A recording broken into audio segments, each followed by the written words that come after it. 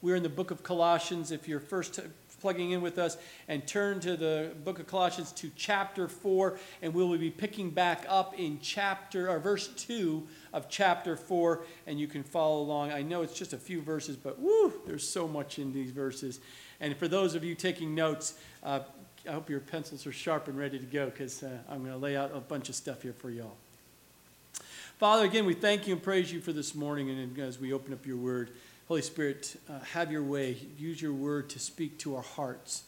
And I pray, Lord, that as your children, as believers in you, Jesus Christ, that followers of you, that you would teach us and mold us and shape us and refine us to the things we need to hear and understand and know of you in our walk with you.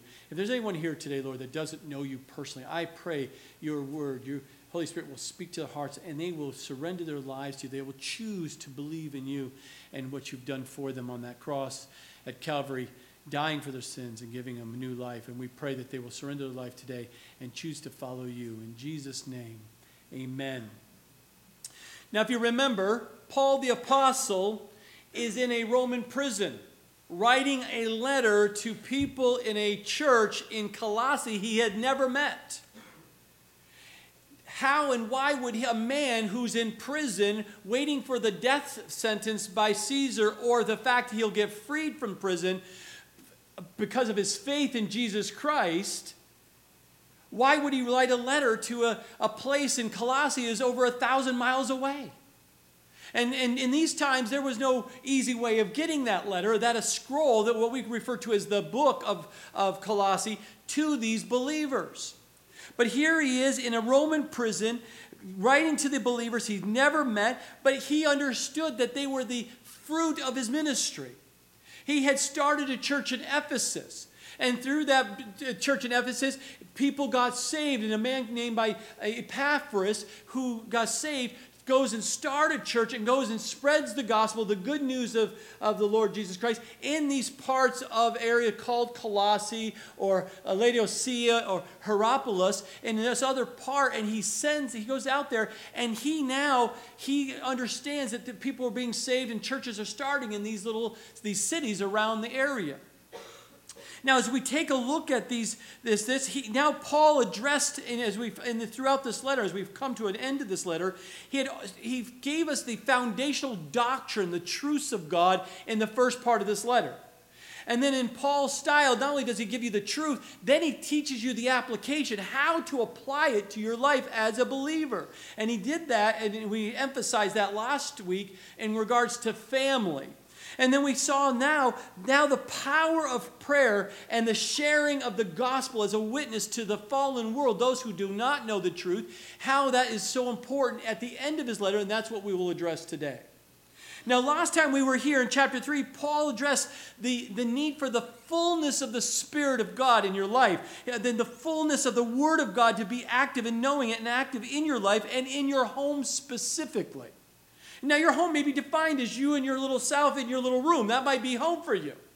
But the home you might be married, or you might have children, or you have grandparents nearby, or what it may be. Whatever your home and influence, and if you remember last week, it also involved your work profession and where you worked as an employee, but also if you're an employer or an owner of a business, how you're to treat your employees. And that was very lined out in a very practical way last week in chapter 3.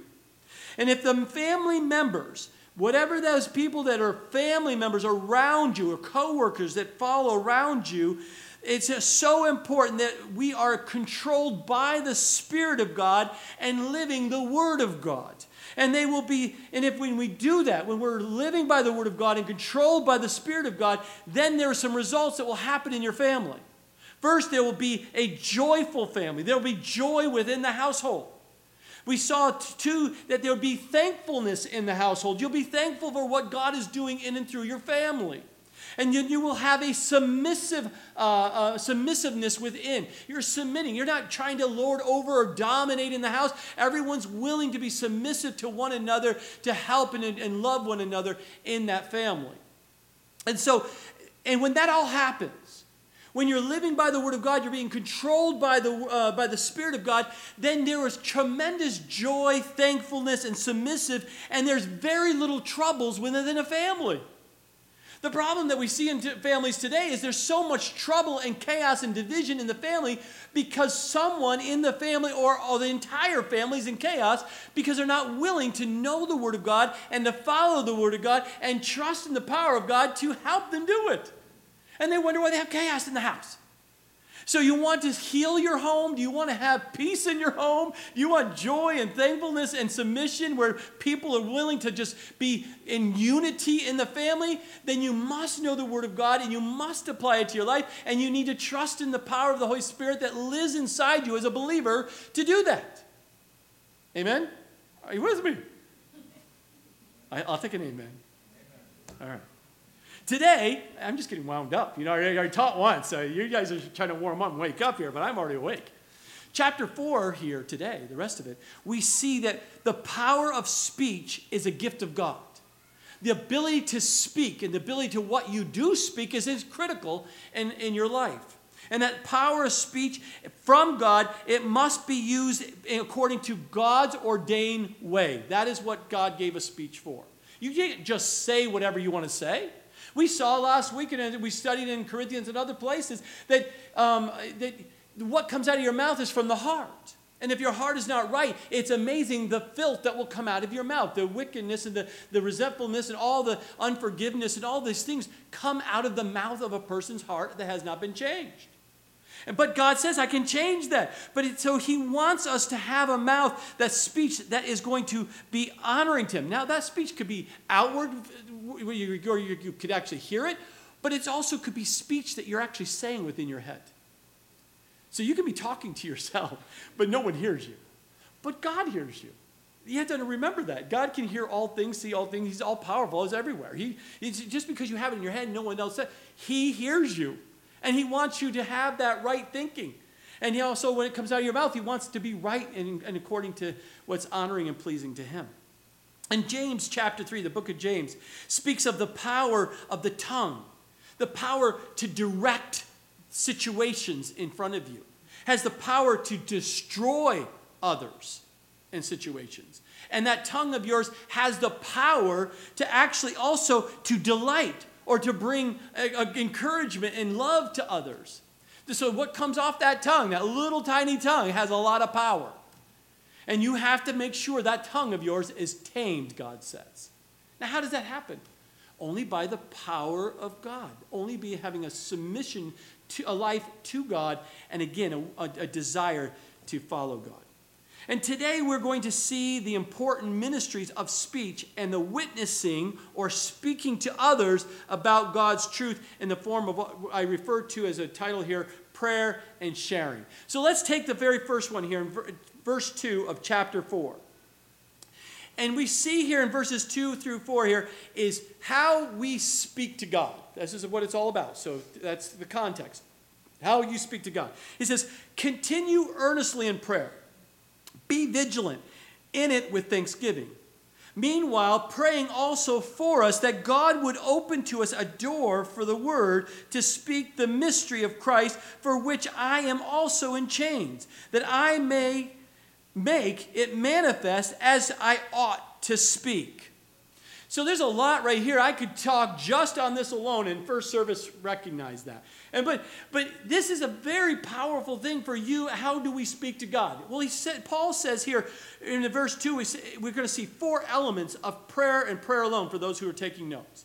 He says the first one here says that, and for you and I to understand, is that prayer and worship, what we just lifted our voices up in worship and song. We lift up our voices in prayer and worship and just talking to him, and maybe not to music, but that is probably the most important and most excellent way to use the gift of speech that God has given you. Did you know that? That God has given you this voice and ability to speak in your mind or outwardly to praise him and to glorify him and to recognize who he is. That is the most important thing you can do with your speech each and every day.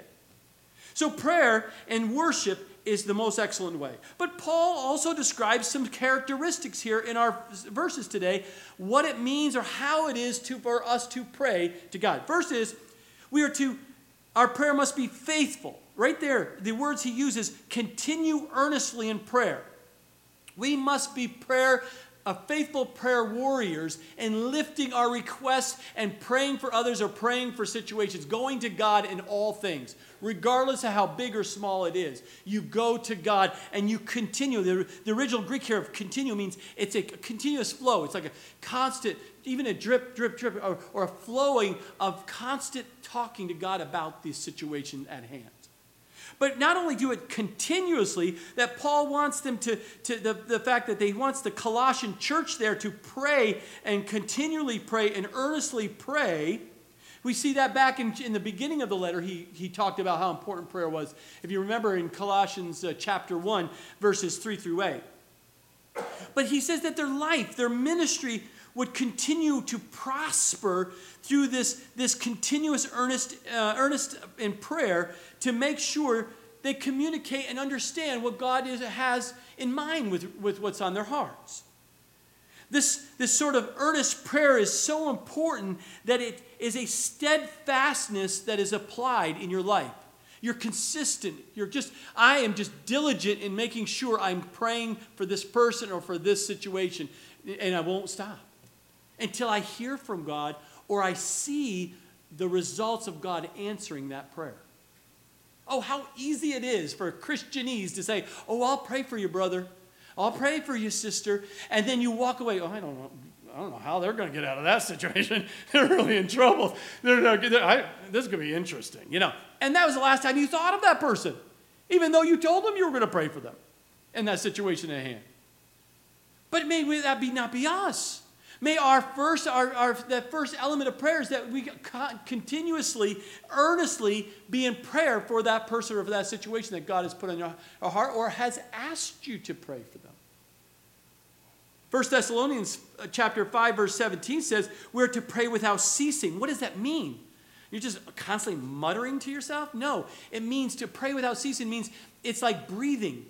You're constantly, it's just everything you're doing as you're going through the day, you're just talking about God, the whole situation. Oh, well, Lord, I'm going to get in the car here and I'm going to go to church and I pray the roads are free and the roads are clear so I can get there safely. And oh, Lord, I pray for my brothers and sisters who are also going to be there because I really want to see them at church. And I pray for that they'll be able to get shoveled out and get there and make sure they're on time, Lord, so I can have a great time in fellowship. And that reminds me, Lord, I remember Tim. I'm going to lift up Tim to you because he asked me to pray for him last year. And Lord, I forgot to pray for him all week long, but I'm going to pray for him now before I get there. So when he asked me, have you been praying for me? I said, I've been praying for him. These kinds of things happen in your head. It happens in mine. Those little conversations happen all the time. Is it called praying without ceasing? God hears those and he honors those and it pleases him as you come to him about all things. And so we need to have this steadfast prayer life that's devoted and we don't quit. The second thing he noticed here in verse 2 is it being vigilant. This is the second characteristic of prayer, is to be vigilant. We must be alert. We must be awake as we pray. In the Bible, we see two words together, watch and pray, watch and pray. As you watch the situation at work, are you praying for that situation? Are you watching as things are unfolding and some turmoil in your house? Are you watching and praying for the situation in your household? If you saw something happen to your neighbor next door and they've had a fire, are you watching and praying? Is that who you are as a Christian? Just constantly, God, what are you doing in that situation? And God, show me what you're doing. How can I be part of the solution here of this? How can I lift them up? How can I encourage them? How can I go help them? How can I give something to them that is going to help them through that situation? You're watching what God is doing around your life and you're talking, we call prayer, you're talking to God about them in that situation. How many times have you received a call from home? Many of you have home is somewhere across the country. and they call and they're crying out. And they're saying, this is terrible, this has happened and stuff. And you're helplessly here. You can do nothing for that child. You can do nothing for that mom or dad or mom or grandmom or whatever. But you have the power of prayer. You have a direct link and relationship with God Almighty, who sees and hears and knows all things. And you can intercede for the person across the country in your family. Did you know as a believer you had that power? Trust me, most Christians, I'm one of them, do not understand the power of prayer as much as I wish I knew. I wish I spent more time praying than I do. And God reminds me and brings me back many times over. You didn't pray for this. You need to continue to pray for this. And you wonder why you're feeling uneasy and don't have peace about the situation. You haven't been praying, Corey. You haven't been talking to me about these things. So that I can speak into your life and speak what is going on in that situation and give you wisdom and understanding for that situation. And how God wants us to continue. Not only be faithful in our prayers, but we need to be watchful in our prayers. And then as we watch, as we're faithfully doing it and we're watchfully, notice the third element here. He says he prays with thanksgiving. There's a thankfulness in our prayer life. We are to be vigilant, yes, in prayer. Yes, we're to be constantly doing that, but always praying with thanksgiving for the great things God has done.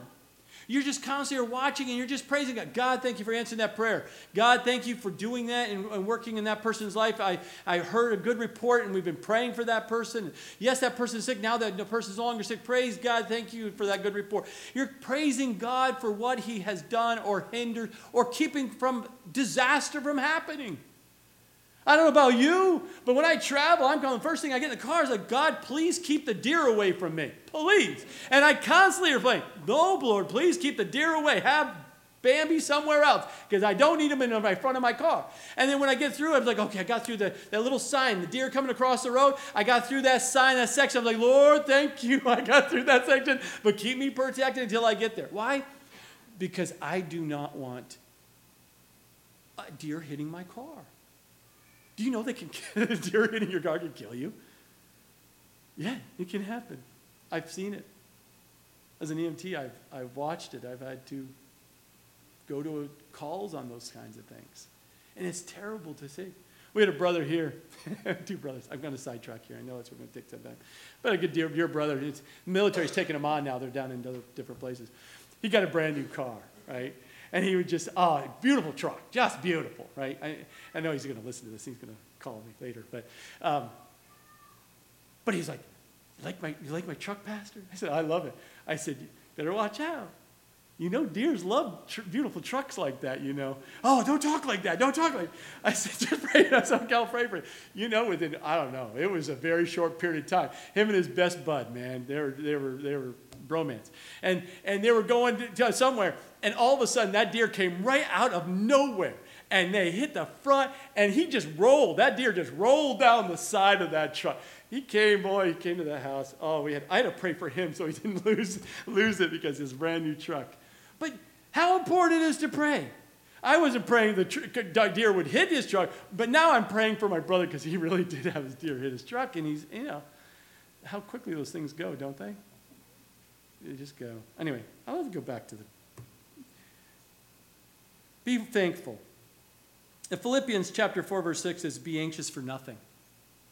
Be anxious for nothing, but in everything by prayer and supplication with thanksgiving, let your requests be known to God. How many times we find ourselves anxious of a situation? We're just absolutely stressed out because you have no control. The scripture says for us to go immediately to prayer and let God calm your feelings, your emotions, calm you down so that he can show you, if you let me, I can be in control of this. I can help you through this valley, this dark valley. And how important it is that we go to him immediately make the connection. Notice here, we're interceding, we're lifting, we're talking to God about someone else, and then we're watching. We're watchful people in prayer, watching to see how God's going to answer that prayer, and then we're thankful when we see those answers, and those prayers answered, and we're just so thankful for what God is doing in and through that person we were praying for. And finally, we see in verse 3, Paul says that his prayer ought to be purposeful or meaningful. He says, meanwhile, praying for us, also for us, that God would open to us a door for the word, to speak the mystery of Christ, for which I am also in chains, that I make it manifest as I ought to speak. So here, the final thing of prayer here, the fourth thing, is that your prayer would be purposeful. So many times we pray in general, and they're very vague on the things we talk to God about. God wants you to talk about, He knows all things. He wants you to pour out your heart in the specifics and ask for prayer for specifics. Be meaningful. Paul is saying here, Paul wasn't asking, I'm in the prison. Can you get me out of here? Can you get me out of here and get me far from here? Because this is no good. I don't like it here. I feel miserable. I'm dirty. I'm naked. I'm really struggling here. I want to get out of here, God. But if you noticed, in Paul's prayer and his other prison prayers that we see in the scripture, he never asks for something for himself personally.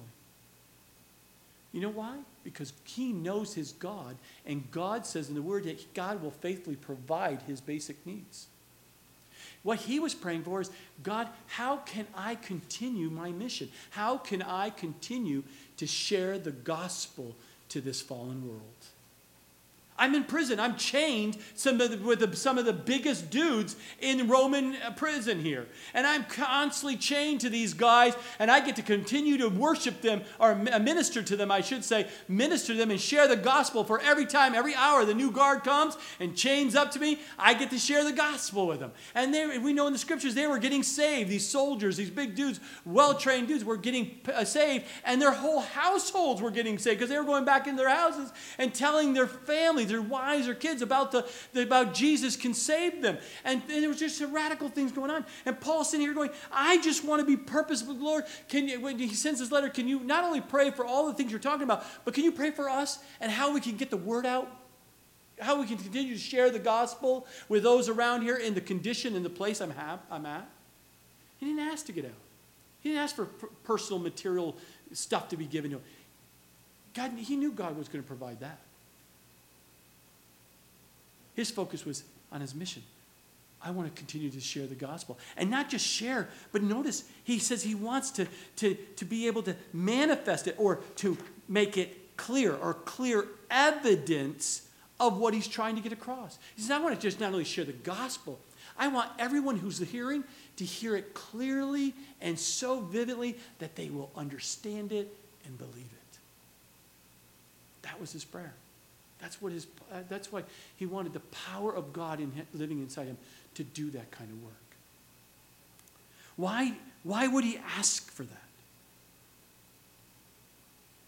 Because he understood Satan does not want a non-believer to understand the simplicity of believing in Jesus Christ who died on the cross for his or her sins. Satan and his demonic forces will do whatever they can to keep you from coming to God. Let's look at his believers. If I ask you, hey, let's just read the word, you'll struggle with that. It will be hard for you because I don't know about it. I'm not sure I'm a good reader. And you'll come up with some excuses. But you'll come on a Sunday and you'll listen to it because that's easier. But if I ask you to go and sit in your closet and just sit in your room and pray to God, look how difficult that is. If I ask you, we're all going to sit here and just pray, how difficult and uncomfortable that is. Why? Because Satan will come in and immediately give distractions. Immediately say, oh, you can't do it. Immediately, God, are you kidding me? You're going to talk to God after what you just thought of out in the car? What you did last night? Satan was trying to keep you even from coming here. You'll have no problems as a couple. All week long, you're just, I love my wife. I love my husband. Everything's fine. You get in a car on a Sunday morning before you wake up and you have the first fight you'll ever have.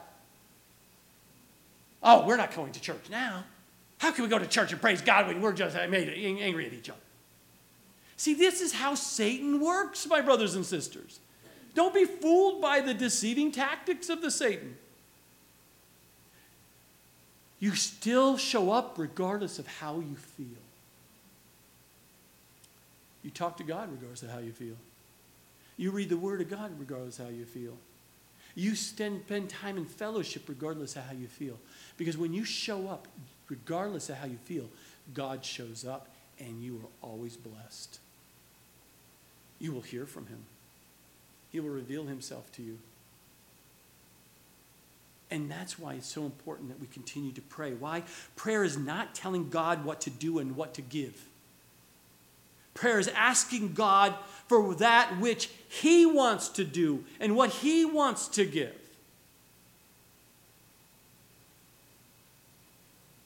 According to 1 John chapter 5, verse 14 and 15, we want his will. We want to trust him in what he has. Can you imagine if you go to God and say, God, I'm asking for this, and he's looking down at you going, why are you asking for such little thing when I was about to give you a bigger thing?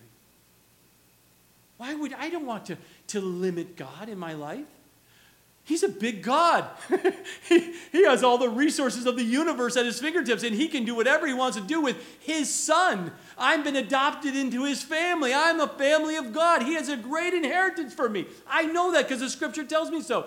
But why would I limit him in my prayers of what he needs to do and what he needs to give when he says, when we just need to come to him and say, God, what do you want to do in this situation? What do you want to give in this situation? What do you want to do in this situation? I just want your will. I want it clear, and I just want to be in line with your will because I want the blessing and please you in everything I say and do. Do you see the difference, my brothers and sisters? Legalism and Gnosticism, men's philosophies tell you to go out and get, do. And God says it's completely opposite of that. And we just humbly come to him and say, God, what do you want to do in my life? What did you create me to do? What gifts or abilities and skills did you give me that you want me to do for you to please you and bring glory and honor to you? I will do whatever it is. And I assure you, my brothers and sisters, when you're in the will of God, doing what he's created you to do in your mother's womb, even before your mother's womb, he already knew you and what he was going to create you for. Now, that's hard for some of you to get that around your head. But I'm telling you, just keep showing up and read the Word of God, and you will see how God will reveal. He created you for a very specific purpose for him. That will bring tremendous glory and honor. And if you would accept his son for your payment of your sin, you will be set free and have eternal life. And you will experience glory for eternity. That's a beautiful thing that God has given to a wretched man like me, a sinful man like me. And only by his grace was he willing to come to this earth to do that for me. And I believe. Do you believe? I hope you believe today. Because then you'll have the ability to communicate with the God of the universe, the God that created you and knitted you in the womb of your mother. That is amazing grace. But as you see this, he continues here. And not only do we need to remember that we're not looking to get, we're looking to just receive. God, what do you want me to do? What do you want? How do you want to have this all work out? And now we see that at the end here in verse 4, Paul is talking about sharing the word. We've been talking about prayer, but now we're talking about sharing the gospel, sharing in the ministry with other people. And he's going to mention 10 guys here that was part of his ministry and with him that God used. And we're going to talk about this the remaining of this time, I hope in the next 2 hours. But we're going to sit here and we'll continue to go here. As we look at this, we have to understand that sharing the word as we ought to speak in a clear and evident way is what we need to ask for, because we want to have the power of prayer bringing forth the speaking of the gospel to those around us who are lost, who are blinded. Did you know that? It was a little shocking to me how I could sit here and not hear the gospel My whole life through high school, and I'm sitting there going, how do I not now find out at the end of my 20s getting saved? Why didn't I hear that truth early on? And then immediately, once I got saved, God brought back to memory that my earth science teacher, my buddy's father, who on the track and field team, had me come to his house, and I remembered in his twinkle of an eye that he shared the gospel with me in his house when I was in 12th grade. So God was always trying to get me to know and understand who Jesus is. Even in my whole life, I was just blinded. That's how we are. When we're unsaved, we're blinded to the truth. And we have to pray before you share the gospel. It's important that we pray and say, God, clear the eyes. Take away the darkness of the eyes that's covering this person I'm about to share the good news with, because I want them to hear clearly what your love for them. That you want to save them and bring them, adopt them into your family. And you must pray, the power of prayer to help lead your way and to pave a way for you to be able to share that gospel. So we've talked about how we speak to God. Now in verses 5 and 6, we're going to see Paul now talks about how do we speak to man. In verse 5 it says, walk in wisdom toward those who are outside, redeeming the time. Let your speech always be with grace, seasoned with salt, that you may know how you ought to answer each one. So walking in wisdom toward those who are outside, or those who are outside of the faith, those who have not given their life and turned their life over to Christ, those who are in darkness, they have no life here. He's referring to them who need to understand and to hear this gospel. The Christian life isn't only lived in a prayer closet. You don't just you and your prayer and just you in your room and just pray. But God is also interested in how you're praying for others, or in the public view, or in the public street, or at church, or other place. He's interested in you and talking to him in that environment as well here. And how do you speak to men?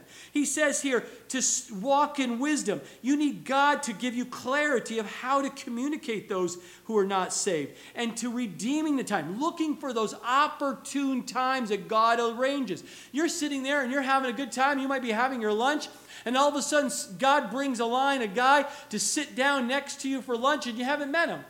Or maybe you do know him. And you're sitting, or her, and you're sitting there having lunch, and you're talking, you're having a little small talk, and you're having a good time, all of the weather, and you get past the little peripherals things, the weather, and oh, isn't it nice, and oh, it's going to snow again, and we talk about weather for the next 10 minutes. But at some point, God stirs your heart up and says, this person's not a believer. This person doesn't know Jesus. This person is in darkness. I want to share the good news with them while we're having lunch. And he stirs you up, and then Satan comes at you. Don't you be saying anything. What are people think around you in the lunchroom? And what are they going to say if he doesn't respond? Well, I mean, all these kind of crazy things get in our head. All we need to do is when God bubbles that up in us and stirs us up and gives us an opportune time, you share the gospel regardless of how you're feeling. Because God has brought you an opportune time, and you need to redeem that time. You must take advantage of that opportunity to share the good news with that person. You see what changed your life.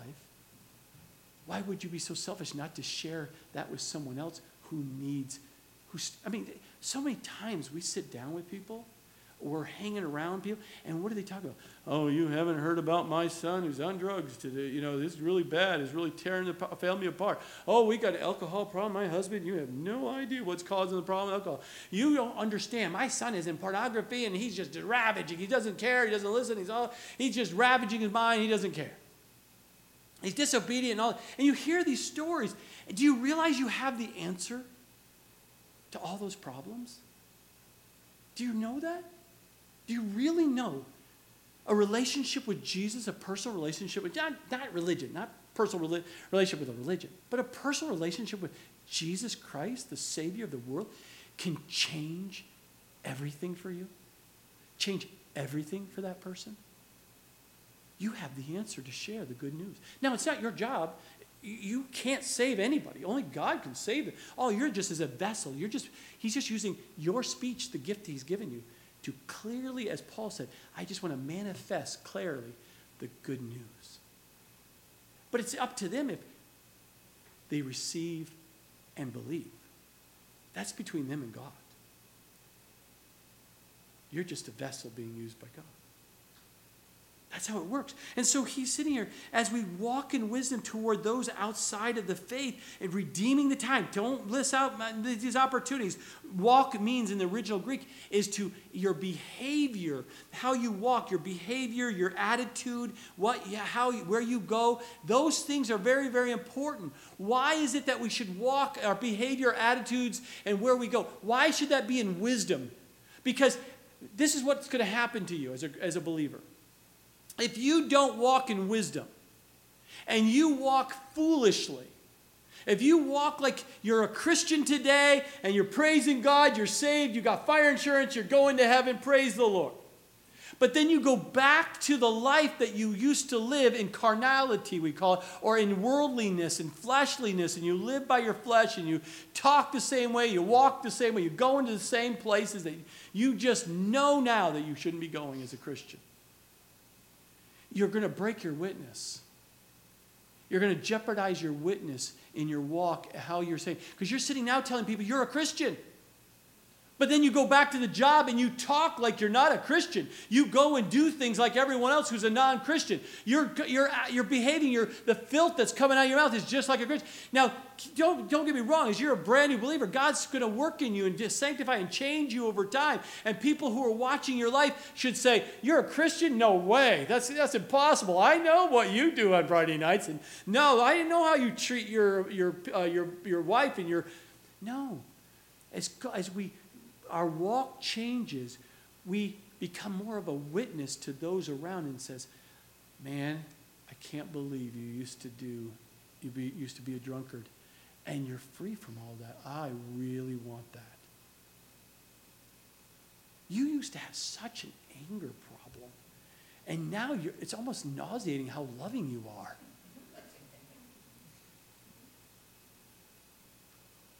And for those in darkness, they absolutely hate the light. They hate love. If anyone's in your life as a non-believer, and someone as a non-believer says, I can't handle your goodness and your love. I can't handle being around you. Do you know why? Because you live in darkness. The Bible says darkness does not like light. So you will repel anyone who walks with Jesus. You will repel him. You will repel her because they remind you of the sinful state you live in. But don't repel them.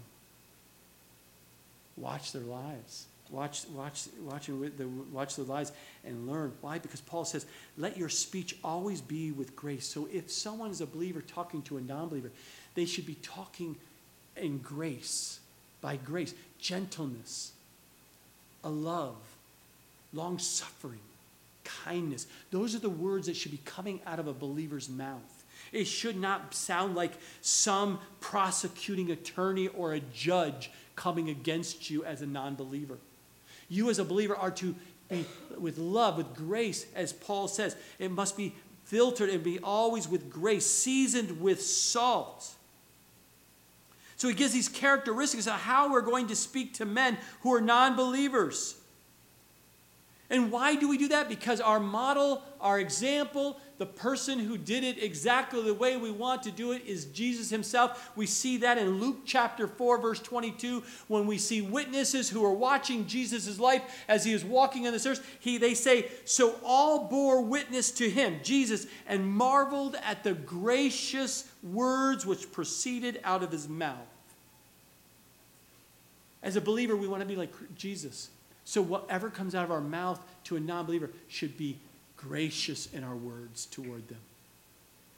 Out of love, because we want them to receive Jesus Christ as their Lord and Savior. Ephesians 4:15 says, we must speak truth in love.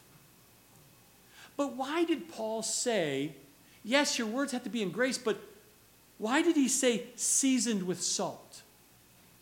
Why did he say that? Well, in those days, remember, they didn't have refrigeration. They didn't have freezers. They preserved their good prime rib with salt.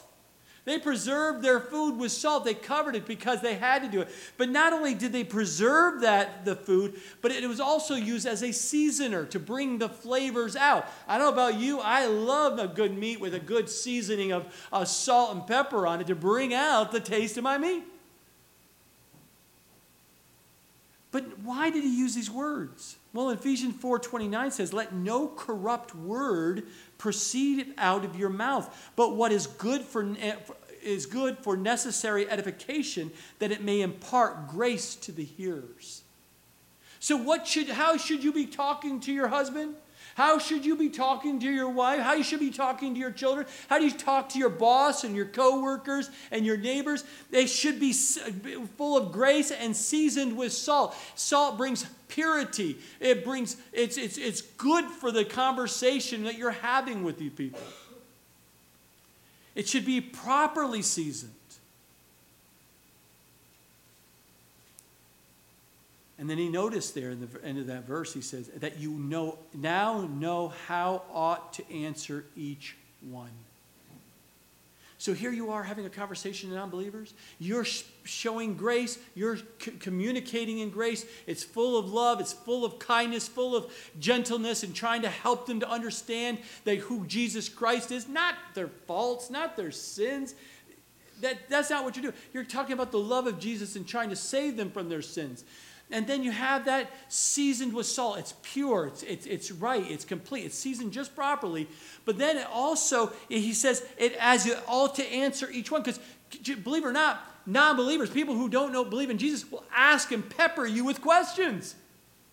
Have you ever experienced that? There you are, you're with a bunch of friends, and you're having coworkers or whoever the situation may be, or family members around a holiday, and you're trying to share the gospel and what Jesus is doing in your life, and these people who are not believers just peppering all kinds of questions with you.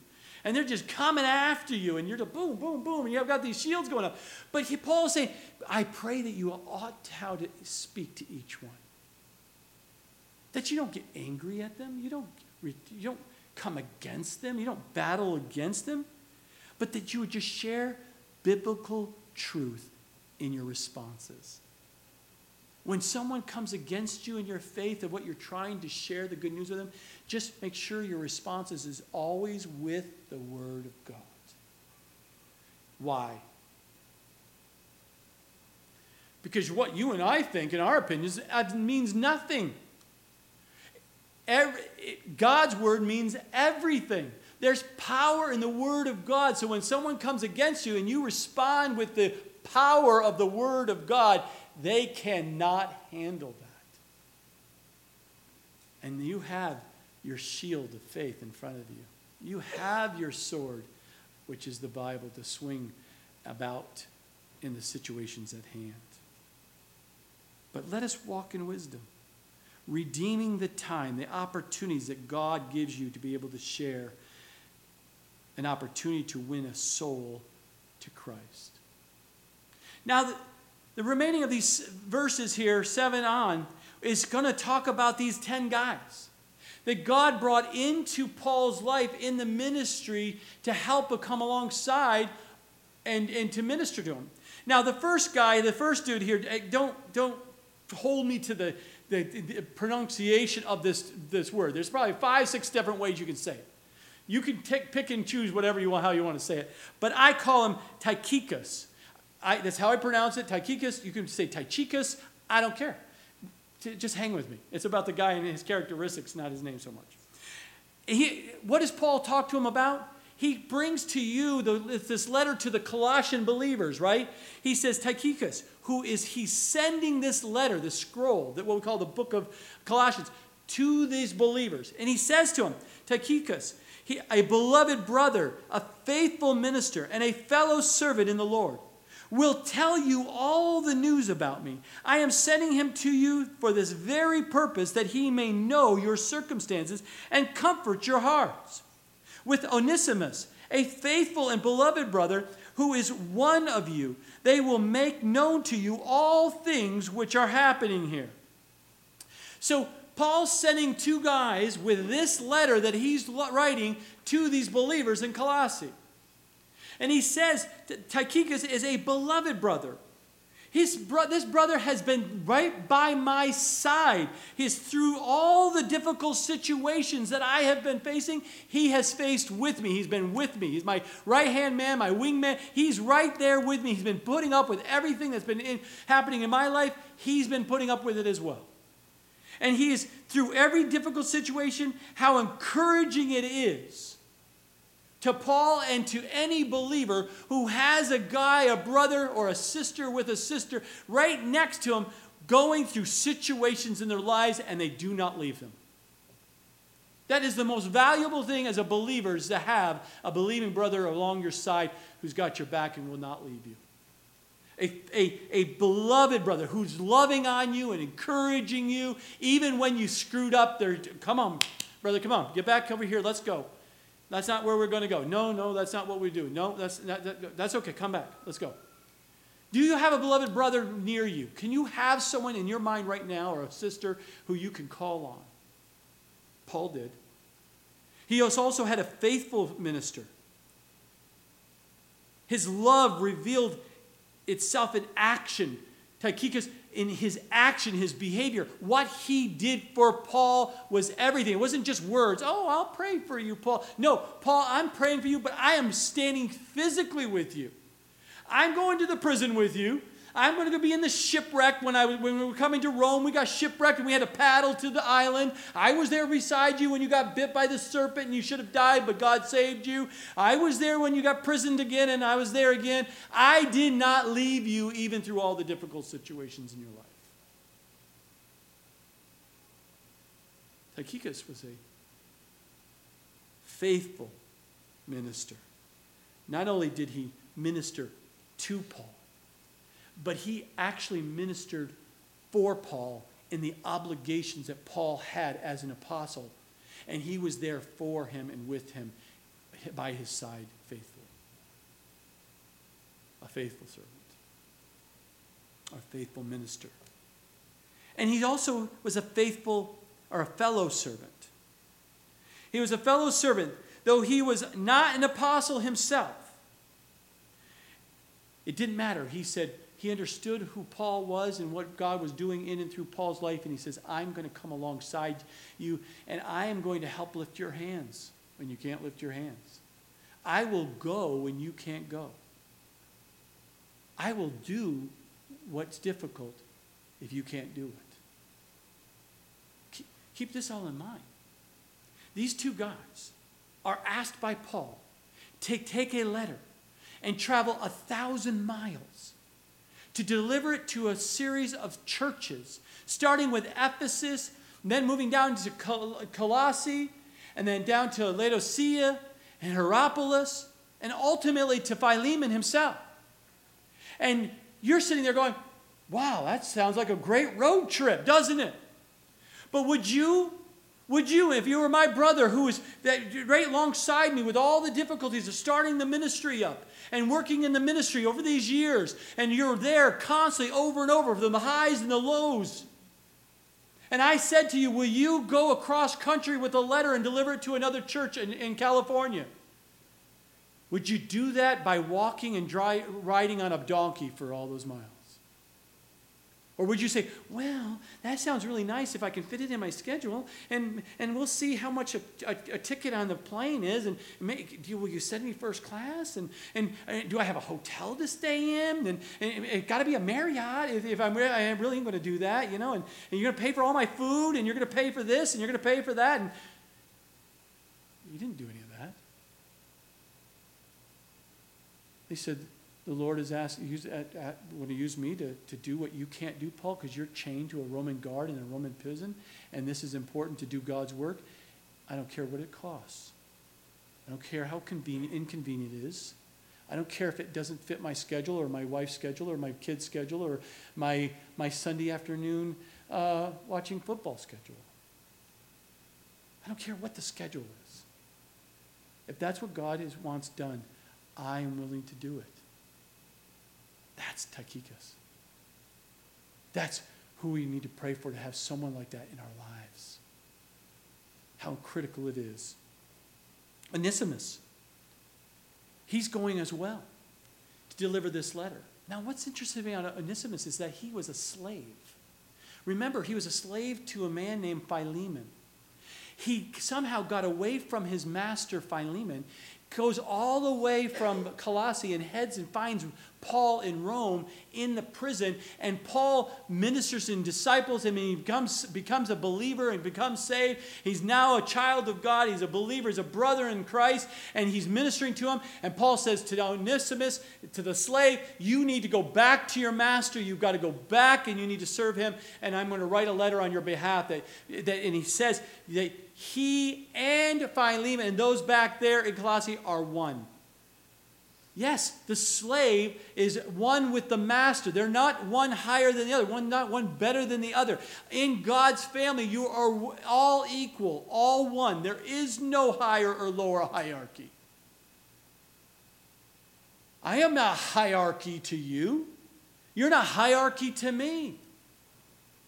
We're all brothers and sisters in the Lord with a different calling and a purpose that God's called us to do. And we serve the same God. We're going to all be in the same heaven, all worshiping the same God. We're all going to be in eternity together. And so Onesimus is being sent off, and as a slave, he couldn't just go by himself. Tychicus is going to watch him and be with him because it is now dangerous. They're talking dangerous to go in those times. You think it's dangerous now to travel. Try in those days. You'd be robbed and stripped in a heartbeat if it can get you. But they were taking him back to protect him as a slave, because there are people out there in those days would find slaves to kill them because they were hired to go find them and kill them or bring them back to their masters to be killed. But here, Onesimus has been saved. He's now going back by faith and trusting that God is going to protect him as he goes back to his master, and had all the right at that point in time to kill him. But he was going back to Philemon, who was a believer, who now has a changed heart, and now he had trust that God is going to protect him because he's going back to a good master. In verse 10, Aristarchus, my fellow prisoner, greets you, with Mark, the cousin of Barnabas, about whom you received instructions, and if he comes to you, welcome him. And Jesus, who is called Justus, these are my only fellow workers for the kingdom of God, who are of the circumcision. They have proved to be a comfort to me. So we see the next guy here, Aristarchus. He was a Macedonian from Thessalonica. We see that in Acts chapter 20, verse 4. This guy was probably one of the key closest brother to Paul than all of them. He was there in Thessalonica. We see that Paul, when he was traveling, he went to Ephesus, to the Ephesian area. The Ephesian mob who hated him seized Paul, if you remember in Acts chapter 19, verse 29. Boy, that was a bad situation for Paul. But Aristarchus was there through it all when the mob got a hold of Paul. He was also there with Paul when he was sailing to Rome under the Roman imprisonment. See that also in Acts 27 too. He was swimming with the fishes with him too to get to the island. And he stayed with Paul even after that. And then we see that Paul calls him a fellow prisoner, meaning he was in prison with Paul, there sitting in that dark dungeon, in that confinement, and watching and seeing all that take place. He did not leave Paul. He was there in the prison.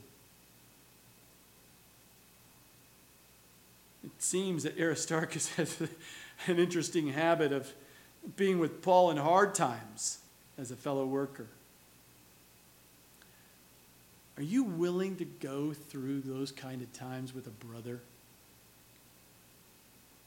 Some of you will go with a brother to war.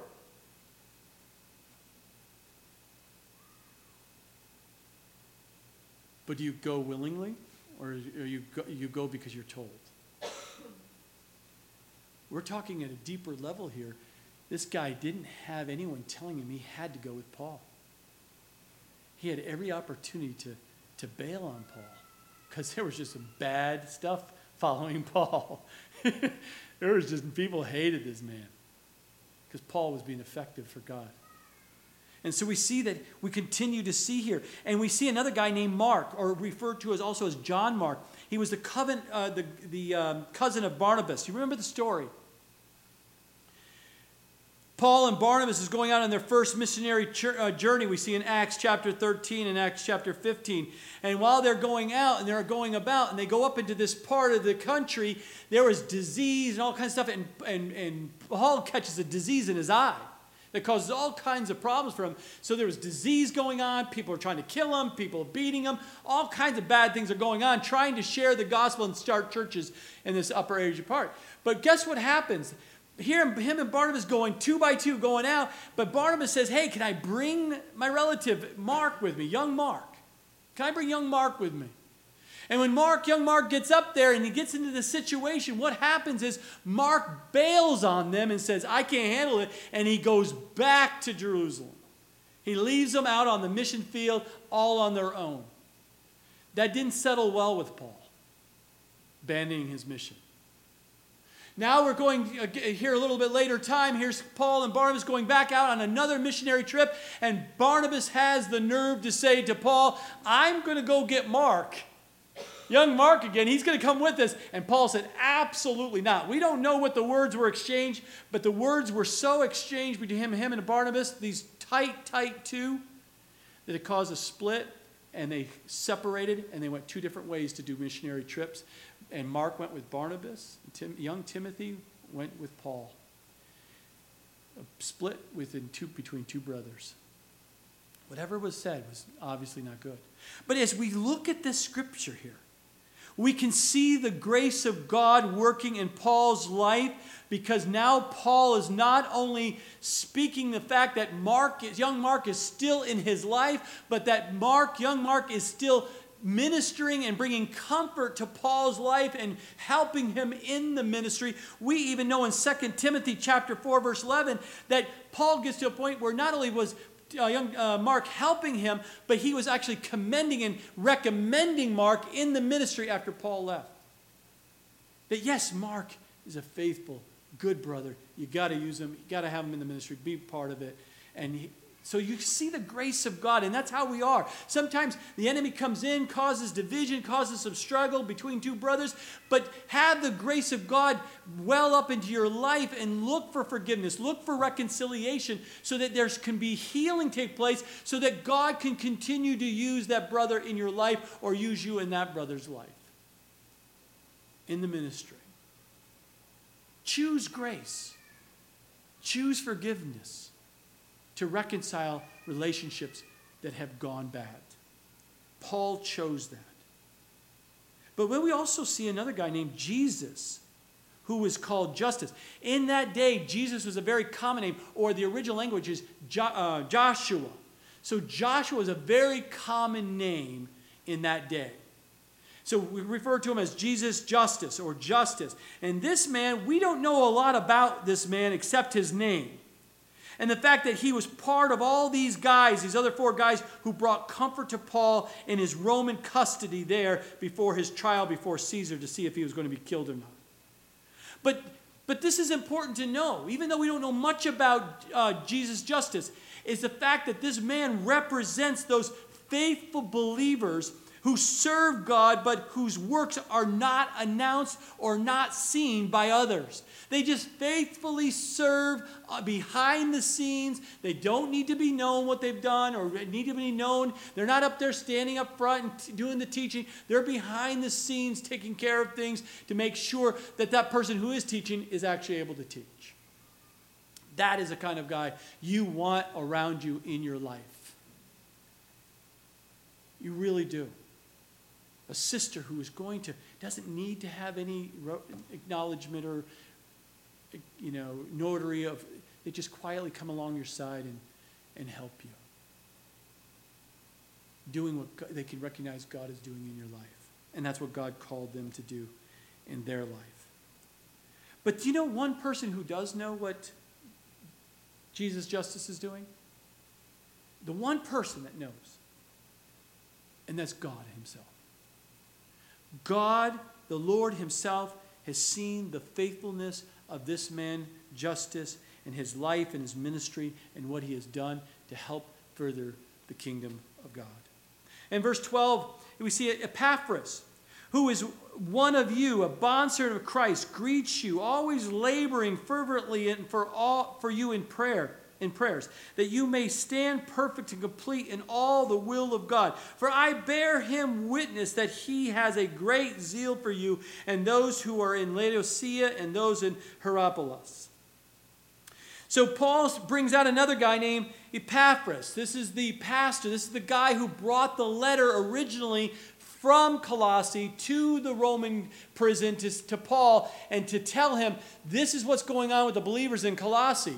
And there's having some challenges. These legalists, these Judaizers, these Gnostics who are with human philosophy, these false teachers are creeping into the church and trying to sway people away from the belief in Jesus Christ alone. They're trying to tell them that you have to be circumcised just like a Jew. You have to keep the Jewish dietary law like a Jew to be able to have a closeness with God. And you have to dress a certain way. You have to act a certain way. And all these things. And that's nothing new under the sun. It still happens today in some churches, unfortunately. They're more legalistic and more, they let the things of man, the philosophies of man to creep in, the psychobabble stuff, and they creep in versus just keeping the simplicity and the truth of God, the biblical truth of the Word.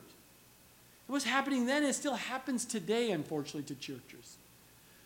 But you and I, we know the Word of God. So if anyone tries to come in here and tries to teach you things, you immediately say, no Gouda here. That doesn't line up with the Word of God. Let me show you what the truth is. And so you stand strong because you know the Word of God.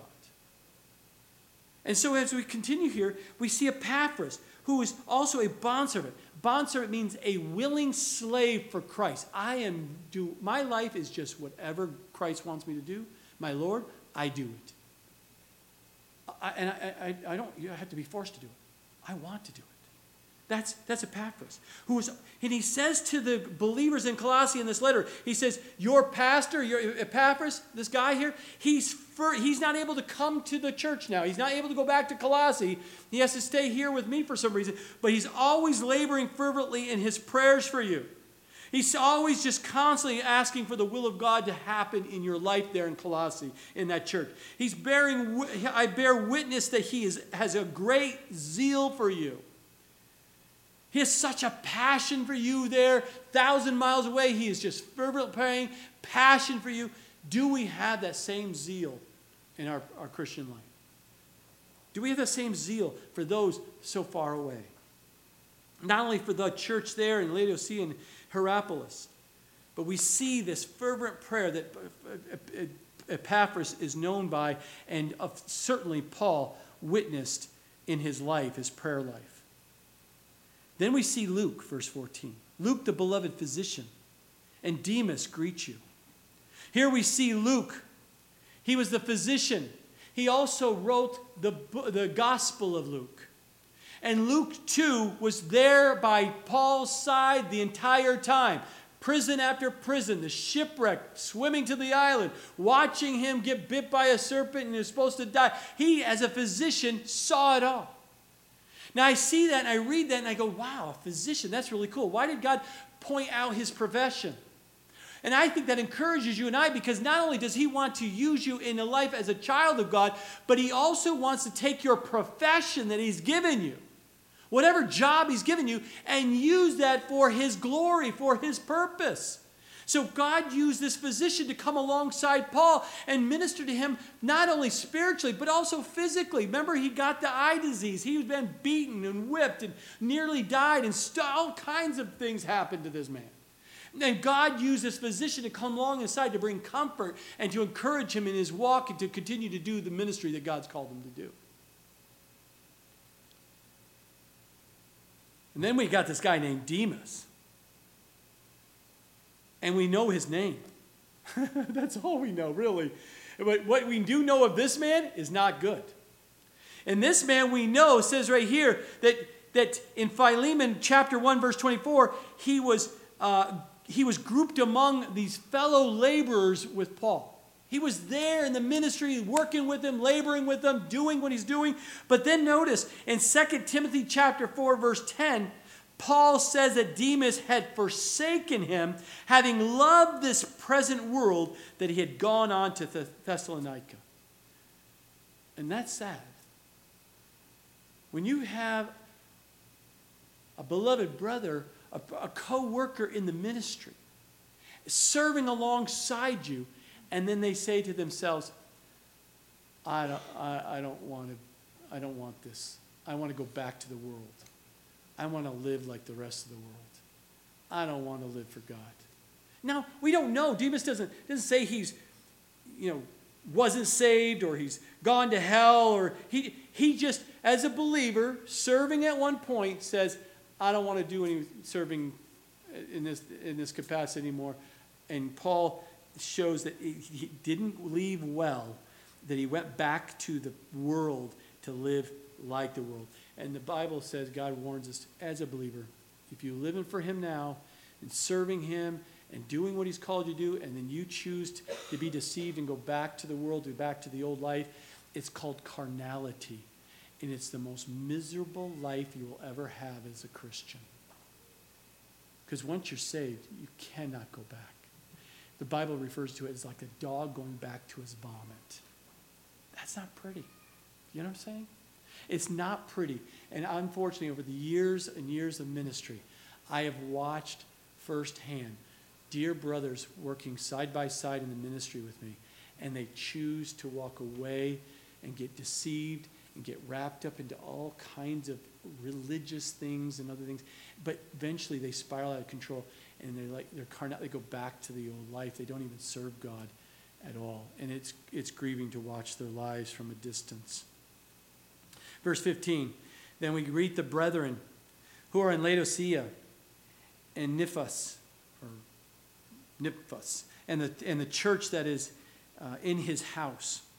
So Paul addresses the brethren back there, because remember, these letters, this scroll, this book was taken from church to church and then read to the congregation so they could hear and see what Paul was trying to communicate to them. And he's also saying, when you go back, speak to these brothers and the people there in Laodicea, and this guy, Nymphos, who has a church. He's a head of a home fellowship. Go back and talk to that guy and encourage him. We don't know anything about this guy, but that doesn't matter. He's involved. He has a home church, and its doors are open. He's serving, because back in those days, they didn't have a big building. Everybody went to smaller homes, and there was a pastor or elder in charge of each of these home churches and to ministering to these people. And he was one of them. And verse 16, now when this epistle is read among you, see that it is read also in the church of the Laodiceans, and that you likewise read the epistle of Laodicea. So he's encouraging them how and what they need to do with these letters, to read these letters, these epistles to those churches. And this letter he's referring to is read the epistle from Laodicea. We don't have in the Bible a letter from Laodicea, because remember, there's a lot of writing and a lot of things that were done that are not recorded in the Bible, because they were not what God and the Holy Spirit inspired to be in the Word of God. So this letter could be one of two thoughts by many. One is that it's just a letter that one of the letters they just wrote, and no big deal. It wasn't God inspired to write it, so it didn't make the Bible, or it actually was the book or the letter to the Ephesians that they were referring to. Either way, it doesn't matter. They wanted to take that letter and making sure it was communicated to those in those two areas. And then finally, verse 17 and 18, we say 17, and say to Archippus that take heed to the ministry which you have received in the Lord, that you may fulfill it. So he says, hey, guy, Archippus, we don't know. He's telling these guys to go talk to him directly. Paul doesn't get to go to him directly to say this to him personally, obviously. But he says, go there and tell him to take heed to the ministry that God has called him to. Take heed. Hold on to it. Don't leave the ministry. Don't walk away from it. This is what God has called you to do. This is your mission. Do not do anything but stay and take heed to it. Take it that this is of God, and which you have received in the Lord, because the Lord gave it to you. You didn't get it. You didn't just figure this out and dream it up yourself. And as a side note, watching the ministries, some people you can get a little little boosted up in your Christian walk, and you think you've arrived, and you think, I'm just going to go out and start your own work. And they miserably fail because God didn't call them to go do that work. They just felt to do it on their own. That's why you always test, make sure it's of God before you go out. And he always said, and I believe, with the scriptures there, 2 by 2. That's why we wouldn't come out and start this new ministry until God showed me who it was. And God clearly showed me it was going to be Pastor Rich. And he was in California, and I wasn't in California at the time. And God revealed it to him, confirmed it. And we went 2 by 2 in 2011. We showed up with our wives and Heather, and that was it. And said, God, if this is you, and we know it was you, it's been confirmed, we're going to redeem the time, we're going to be faithful, and we're going to sit here and watch what God's going to do. And we've had the blessing of ministering to hundreds that have come through here through the years. What a blessing. What a blessing for us. But this guy, as God said to Pastor Rich and I many times, take heed to the ministry, stay faithful, stay focused. I've given you this, you must fulfill it. Paul says the same thing to Archippus here. He says, stay faithful, stay there, you've received it from God, be faithful, don't leave. This is what I need you to do for me. And then he closes it out at the very end with a salutation of closure. Here is verse 18. This salutation, by my own hand, Paul, remember my chains. Grace be with you. Amen. So remember, typically what happened is Paul would, as the Holy Spirit gave him words, he would say it out loud, and he had a scribe there next to him writing this all down. And at the end of the letters, he would take that thin paper, it's very thick actually compared to ours, right? He would take it, and he had bad eyes, but he'd have to write very large letters, as we see in other letters. He had big letters to be able to write, and he would close out that letter on that scroll. So when whoever read it obviously knew this was from Paul that was writing this letter to those in the place it was supposed to be received. And he says, remember my chains. Why did he say that? Because he's in chains right now, and these believers that were receiving this letter, all the way from the Ephesians letter to the Colossae letter that we're reading now, to all of, pray for me, because I'm doing God's will. I'm in God's will. Just keep praying for me, even though I'm in a prison. Pray what God is going to do with my life. If I'm going to die, because he could immediately die. He was waiting for Caesar's determination if he was going to die or not. They didn't have prisons. They have holding cells of prison, but it was short term. They didn't have these long, beautiful prisons that we have today where you can get your master's degree and 3 good meals and have a bigger TV than you have in your room and all these other things. No, they were shackled and stripped and not good conditions, but it was short term. Why? Because Caesar made a determination, one of 2 things. You're going to head kind of come off, or you'll be set free. It was the only 2 choices. So he's saying, remember in my chains, and grace be with you. Amen. May God's grace continue on you. We know we don't deserve God's love and grace and mercies and provision. We know that because we are wicked men and women. We're sinful people. But as believers, we've been saved by God's grace. And we've been adopted into his family. And we are set free from our sins. We've been forgiven of our sins. And when God looks into our lives as a believer, he does not see our sin.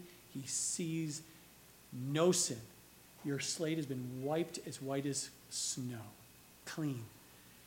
God the Father comes down and looks and says, I just see my son Jesus in your life and no sin. If you have not experienced that freedom of forgiveness of sin, today is your day of salvation. Acknowledge you're a sinner. You acknowledge you need to be saved. You need to change. And ask God to come in your life and change you. And he will. Because he'll never force himself into your life. He knocks at the door of your heart. And anyone who opens up the door to their heart, he will come in and you will be sealed for eternity and be a child of God. There is no better place to be in your security. I watch in my line of business that I do currently, is I see the statistics of what's happening in our youth, happening with adults, with suicide, and going to, it is rampant. And do you know why we have suicide? Because people have no hope.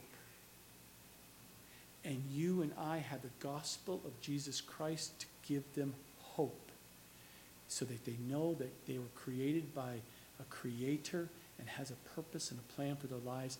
And if they would just turn their lives over to him, he will reveal that to them. What better place to be, knowing that you have an eternal hope. Amen?